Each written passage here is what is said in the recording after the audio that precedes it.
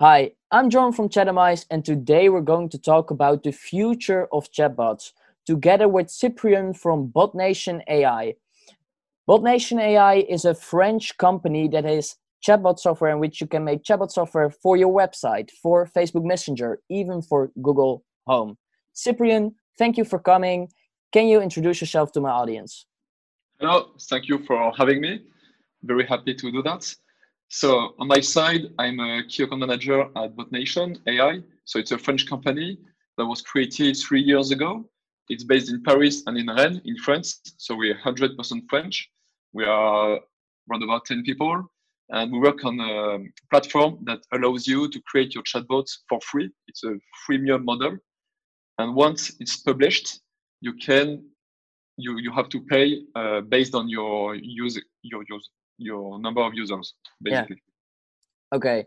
And I also want to talk about the channels because it's possible to make a chatbot for your website, for Facebook Messenger, which are really kind of the standard channels. But it's also possible to make a chatbot for Google Home, right? With Yes. BotNation. Can you talk a So yeah, little bit about that? it's not our main product because people always ask for Facebook Messenger, for instance, Yeah. and also some platform which we don't do yet. I mean, but yeah, on Google Assistant you can so create a chatbot in the same way as you do for website chatbot. And you just have to create your sequence, and then the Google Home translate this, and you can exchange with that. Okay, awesome. And do you think that is something that in the future will become more important because you're already serving multiple channels? Do you think that omni-channel, an omni-channel chatbot experience, do you think that will be important in the future for chatbots? Do you mean if I think that Google Home will be important for chatbots? Google Home, but also that it is necessary for companies to have chatbots on multiple channels. Ah, okay. Yes, I think it will be very important by the next year or years because you have more and more platforms that allow to have a chatbot. And I think people now really want to exchange with it and have something more interactive to discuss with because in my opinion, when you go on a website that's complicated and you have just a form because you don't find a solution in the website, you don't want to fill it because you don't know when you'll have an answer and if people even consult their inbox. Whereas with a chatbot, you already have an answer. I mean, an automated one. If it's too sensitive, then you have an answer later, but at least chatbot answered you. So you have some interaction and that helps to think, oh, they're reactive and they help me. Okay. And what do you think what is coming in 2020? How will chatbots develop? I think in 2020, uh, the main thing will be webbots. They will replace websites.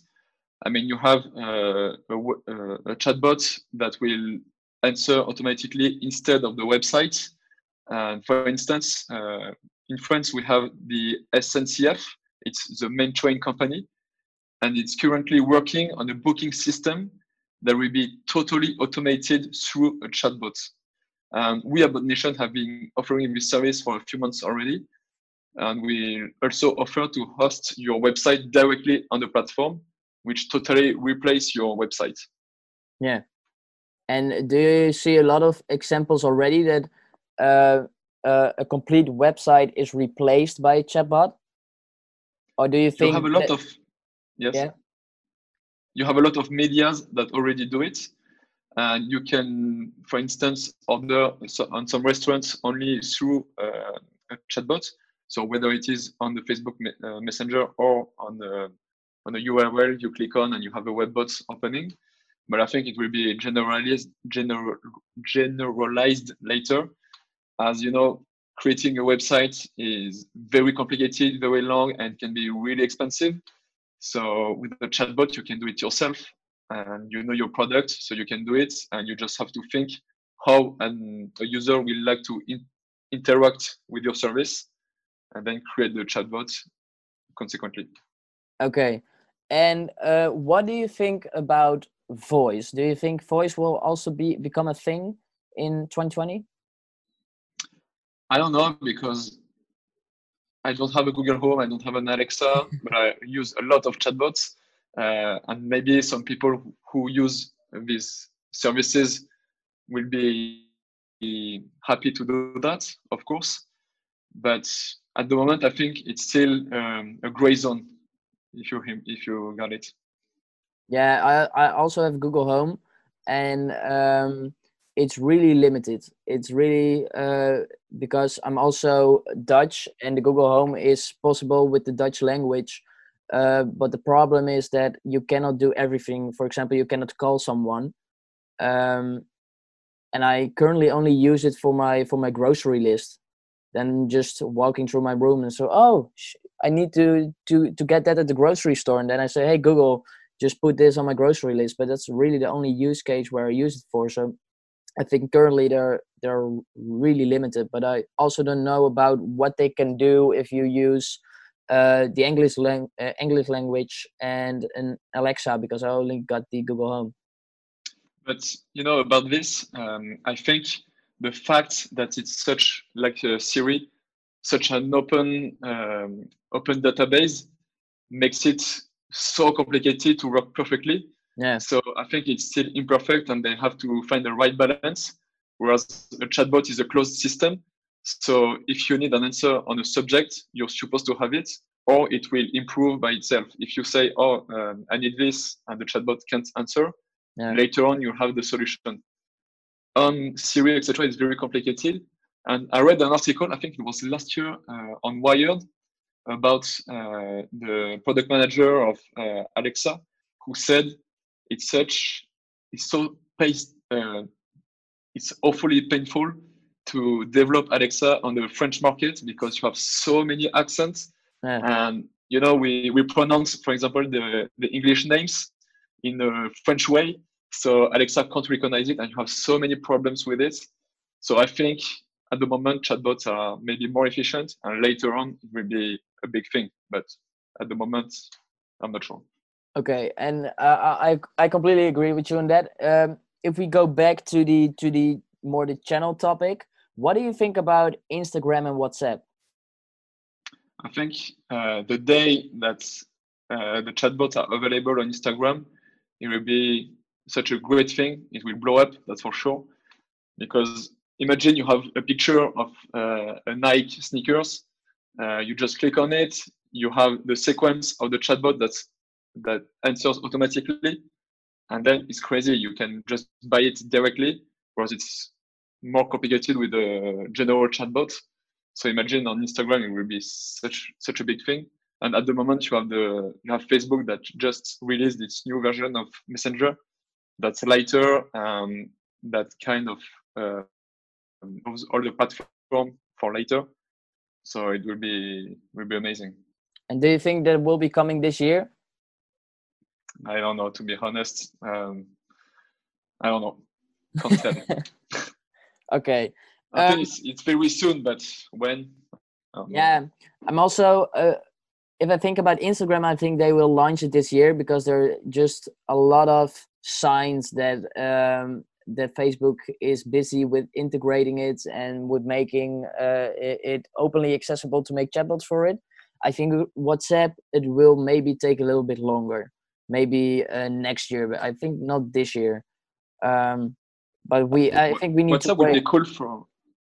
Yes, I think so. But WhatsApp will be cool for customer care, for instance. Yeah. But to sell and to sell all your products, Instagram will be great.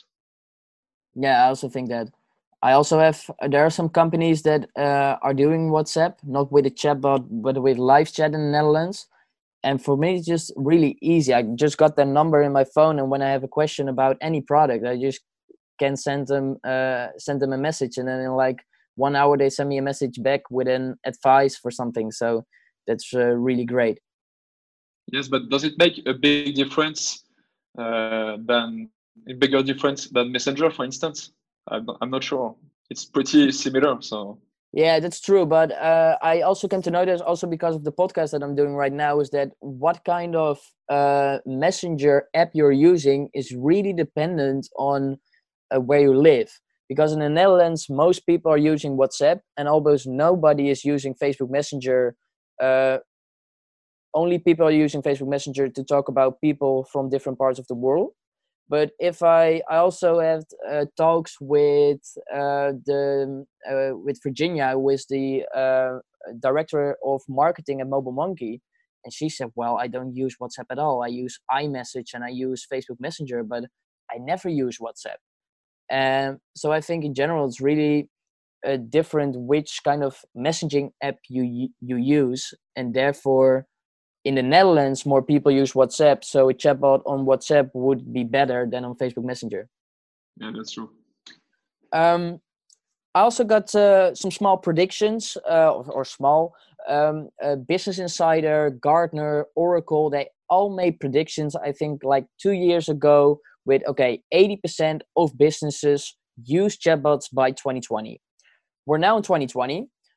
What do you think about it? Do you think that 80% of businesses use chatbots, or is it more, or is it less? What do you think about it?